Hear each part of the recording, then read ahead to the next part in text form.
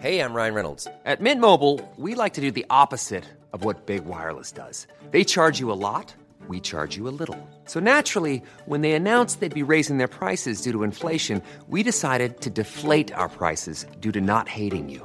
That's right. We're cutting the price of Mint Unlimited from $30 a month to just $15 a month. Give it a try at mintmobile.com/switch. $45 up front for 3 months plus taxes and fees. Promo rate for new customers for limited time. Unlimited more than 40 gigabytes per month. Slows full terms at mintmobile.com.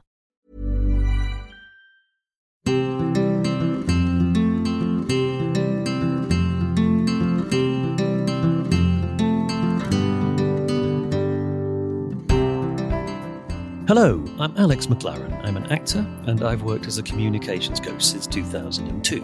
Now so much business is being conducted remotely. The ways in which we talk, present, build relationships and connect is changing. In this podcast, I want to explore all those issues and prove to you that no matter who you are, you can talk to anyone.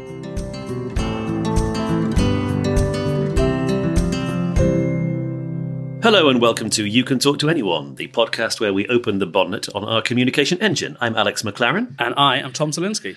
We're in separate places this week, having this conversation with each other via a brilliant podcast recording platform called Squadcast. And I've been sitting here all week and it's inspired me to talk about storytelling because that's the kind of session I've been running remotely from this very desk. Yeah, it was interesting when the pandemic started and all of these video conferencing platforms like Zoom and Teams became such a regular part of our everyday working life, which they really hadn't been up until then.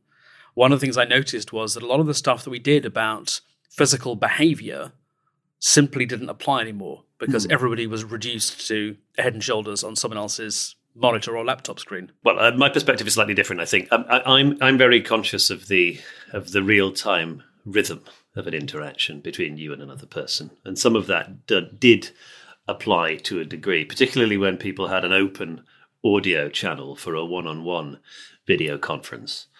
But your experience will be the same, Tom. When everyone's on mute on a video call, there's this dreadful kind of ratchety hiatus while people they have an inspired moment and then there's about 0.77 of a second before they can actually get the microphone open to say it. Or longer when they kind of raise their digital hand and get permission to speak and say it into the call. The storytelling dimension of it seems to be just as strong. And I'm just thinking about the ways in which the stories we tell feature in our social discourse, because it's not simply a matter of kind of storytelling as a skill for people communicating isn't only a powerful means of structuring things. It seems to be a key part of when people are chatting with each other, that what they're doing, particularly with people that they know well, with their friends. Yeah, I mean, a lot of the time when I'm talking to people about storytelling, the goal is to get them to do often something quite formal, like a presentation to the board or a new business pitch or something like that.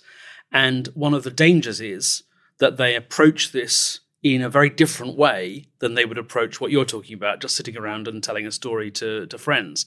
And most people are somewhere between very good and wonderful storytellers when they are relaxed and just sharing information in that sort of social environment. Yeah, one of the things I've discovered when doing this kind of work with people in a work context is that they chat very easily, got a million anecdotes which they've told their mates, and when they tell them to each other at work, they find they get a very positive response. One of the things we have to explore with groups is, what does that story that you've told, what does it mean? I mean, there's an example I can think of recently. A guy was telling a story about how when he was a student, he'd gone to Brazil, and then the story was one of those kind of nightmare planes, trains and automobiles struggles as he tried to get to the airport in order to get home. So there was this real sense of adventure. He was a ticking clock, a race against time. All of that. He was an Irish man in his 20s on the far side of the world, sort of feeling very isolated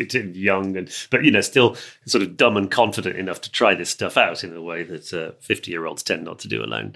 Of course, that's it was great. We were kind of going on a sort of a hilarious comic adventure with him. But sometimes when we tell stories, we're really just accounting sort of an experience, and we find out what it's about by other people's responses, which is why I think some stories we won't tell except in particularly sympathetic or really kind of safe circumstances. This is something I'll share with my really closest friends. This is something which I know is good for a party, because other people's perspective on our experiences can sometimes give us a sort of a better insight into what that was really about.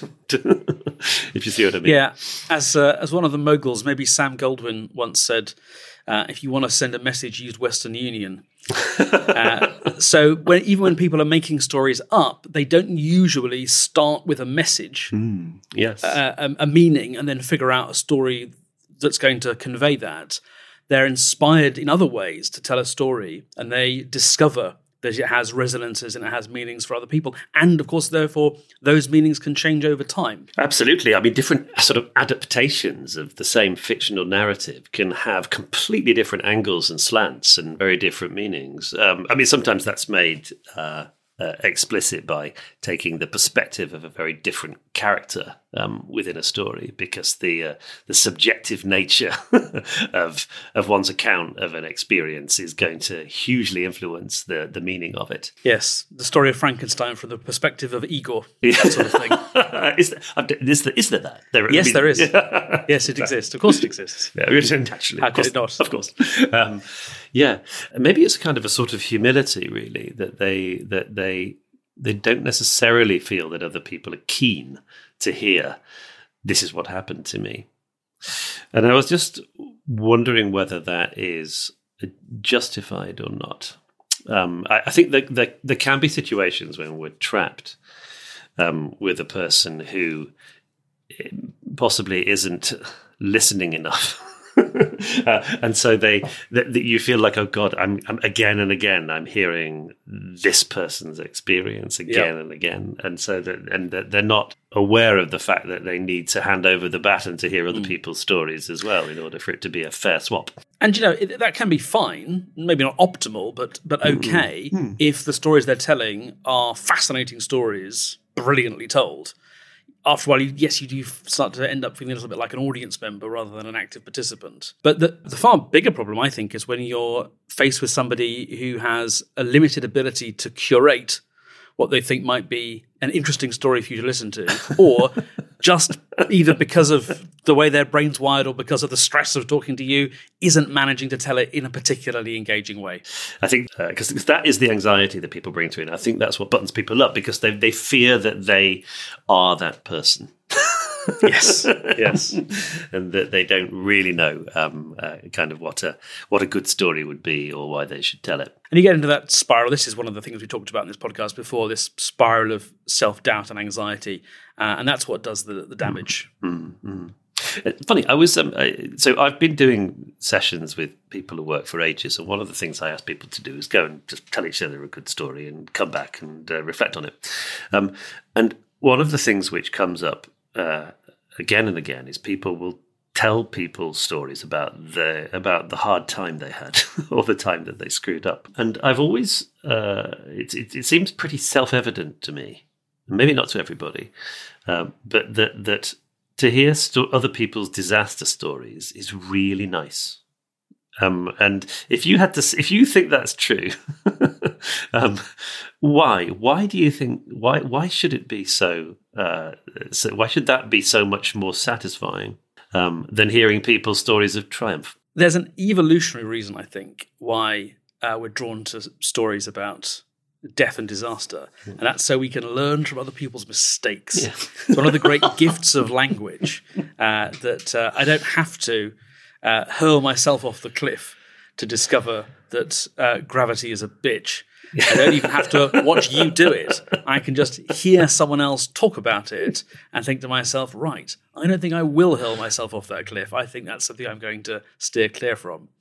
So we're drawn to those stories. I think in general we're drawn to stories about people and things. We're drawn to stories about emotional aspects, and we're drawn to things we can easily visualize.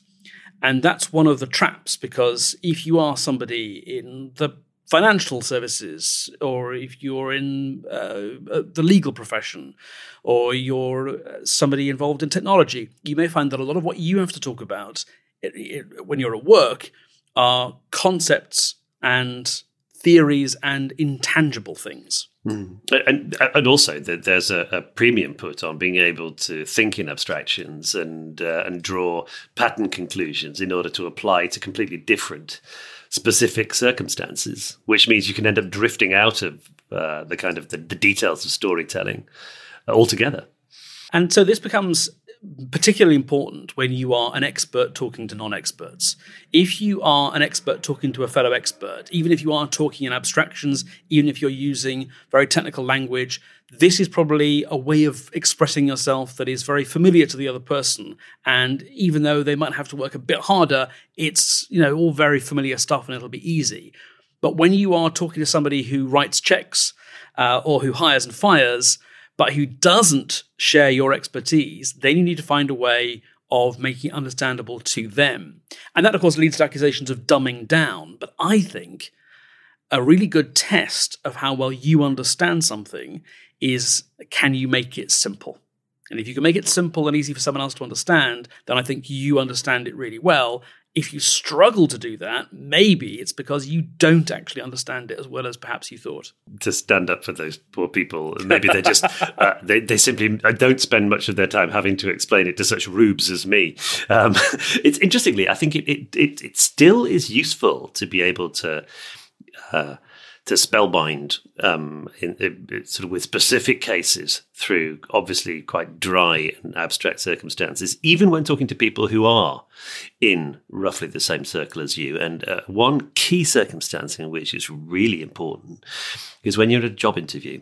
I mean, I don't do it much for the Spontaneity Shop, but occasionally I'm asked as a mate to coach people for when they're going up for a new job.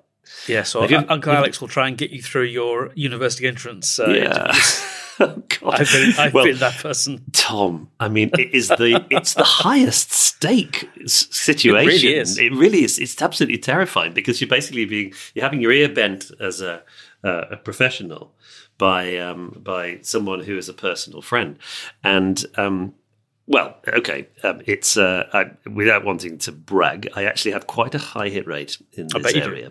And one of the questions which often comes up, people will say, we're looking for this particular quality in a person. Can you give us an example of how you relate to this particular issue or challenge? And people know roughly what they're going to have to talk about. If they're going for a sales job, they're going to have to talk about campaigns they've managed or teams they've turned around and so forth. And telling the story of that is something which hugely benefits from a bit of practice, because when they're trying it out with somebody like me, they then, that's interesting. That's a good bit. That's a bit I need to take note of. And you discover that by doing it with audiences. And of course, you don't spend your personal life going around interviewing for your own job. So how do you get practice at that? And I think that's a really helpful use of the job interview coaching time. In a job interview, I'm not suggesting that there's anything obviously better which could go in its place, but it's a pretty bad way of figuring out who is the right person to hire. Oh, God, yes. Because you're looking for three things, and all you can do is guess at one of them by what happens at the interview. You're looking for, can this person do the job? Will this person do the job? And will this person fit in? And you can get a sense of whether or not they'll fit in by talking to them. But can they do the job well? It'll probably say on paper that they can. That doesn't mean, of course, they actually can. And it's really hard to know that from talking to them. And will they do the job? Are they motivated? That's when, as the interviewee, your ability to tell a story which makes that feel something more than an airy claim becomes really important. And when you can give it texture, when you can give it that feeling of tangibility, that's when people will go, oh, this person They really sound like they want this. They really sound like they know what they're doing. Yes, and also, I mean, there are very few jobs in which being persuasive isn't helpful. And if you actually do some of the persuading in the job interview circumstances, then that's a very good thing.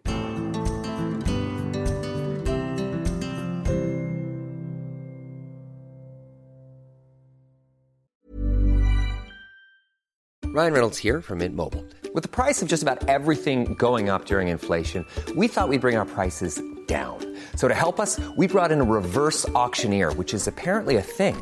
Mint Mobile Unlimited Premium Wireless. How to get 30, 30, bit to get 30, bit to get 20, 20, 20, bit to get 20, 20, bit to get 15, 15, 15, 15, just $15 a month?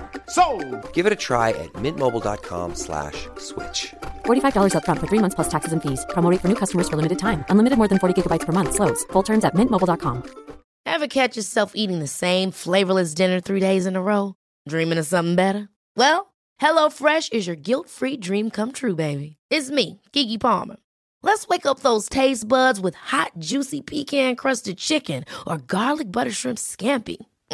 Hello Fresh. Stop dreaming of all the delicious possibilities and dig in at HelloFresh.com. Let's get this dinner party started.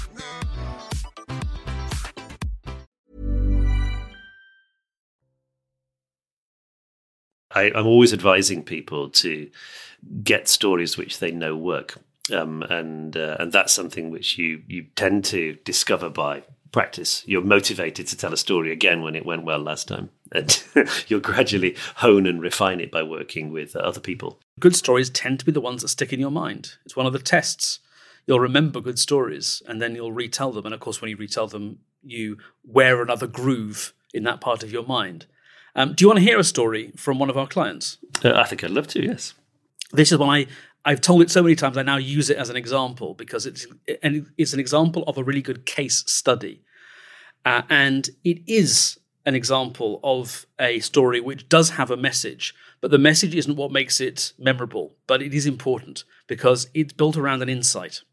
So here's the story. I'll do it as efficiently as I can.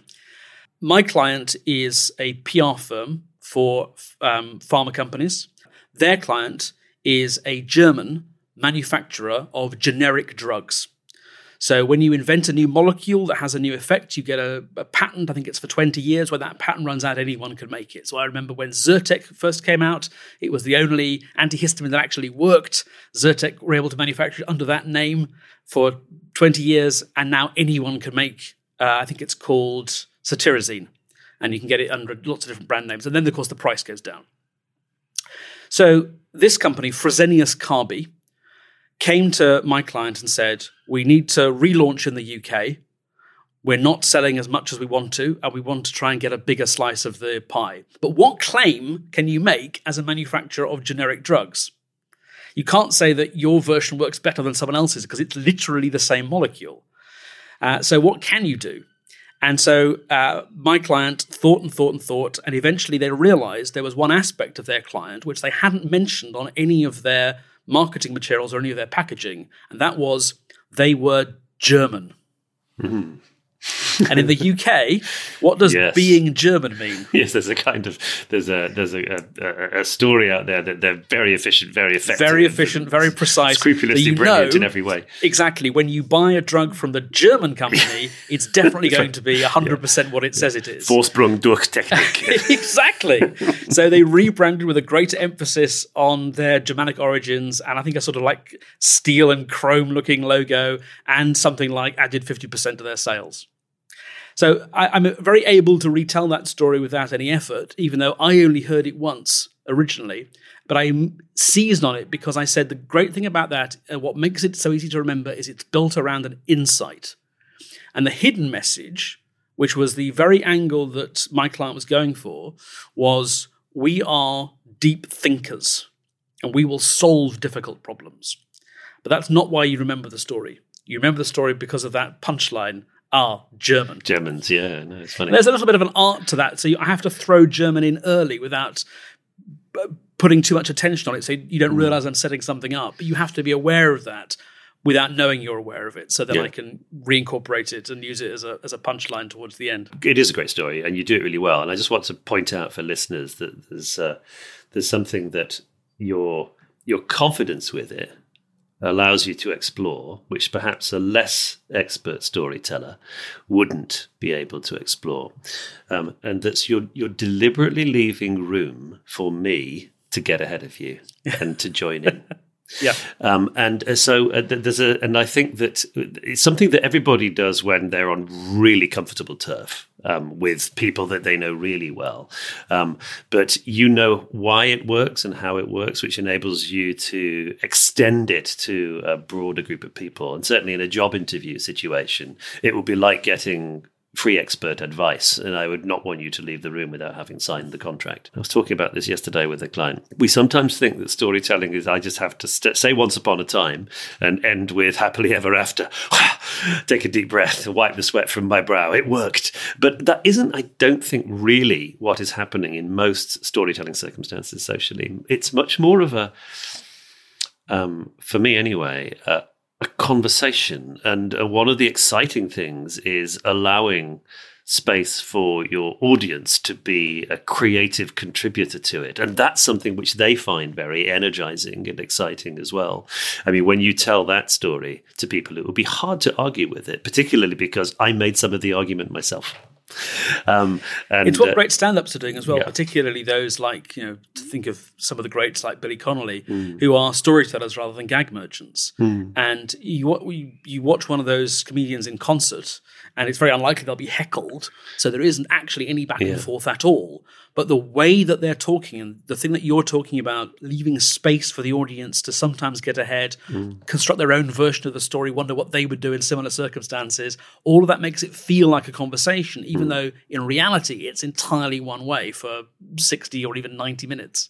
Yeah, I think it's particularly important that one reason why so many political analysts all over the US and the UK are going absolutely nuts for what Volodymyr Zelensky is doing is that he is constantly leaving space for his people. He's constantly in a conversation with them. He's inviting them to contribute. And this began well before he was in a military situation.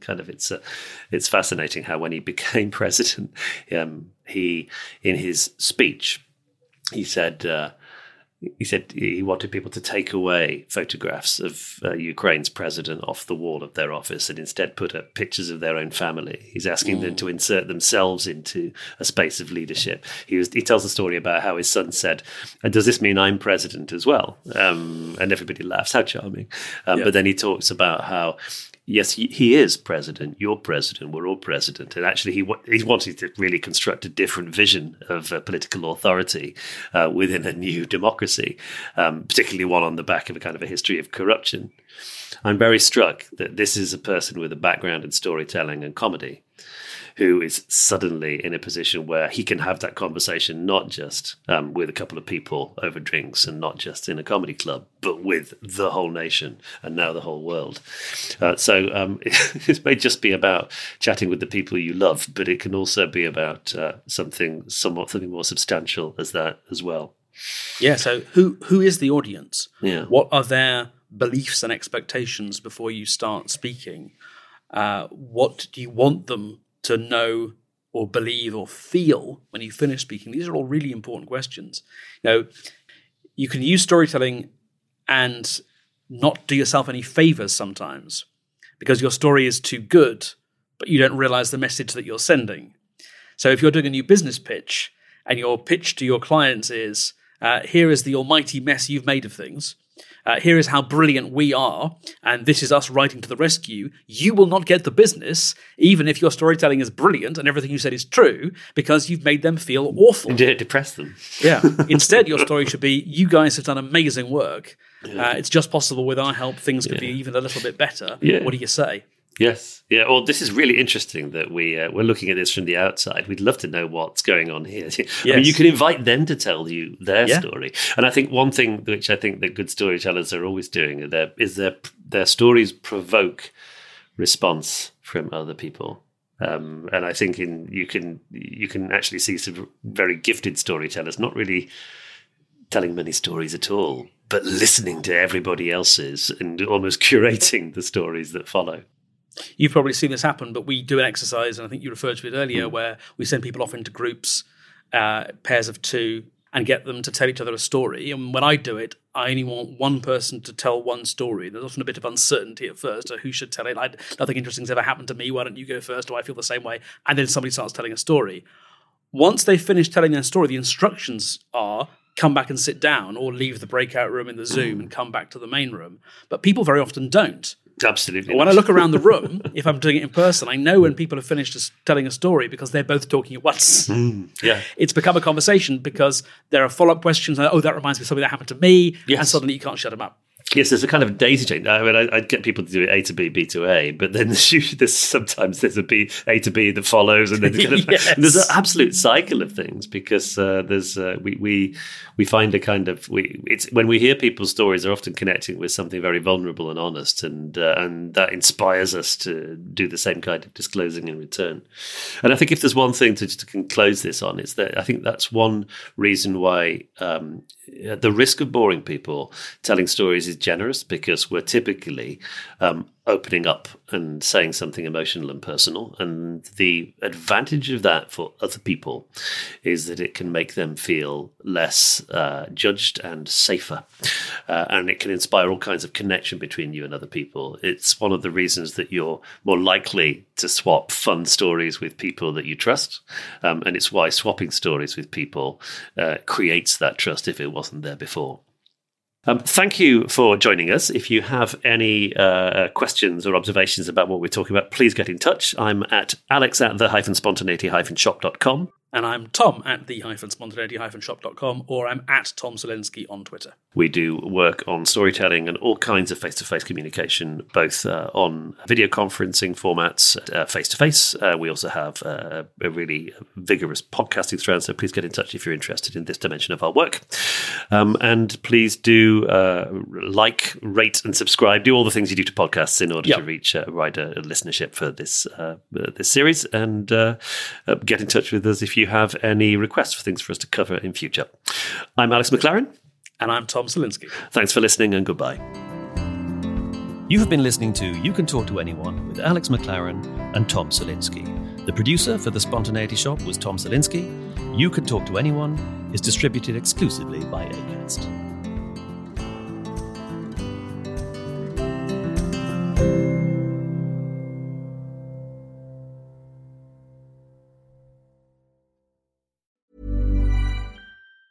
Ever catch yourself eating the same flavorless dinner 3 days in a row?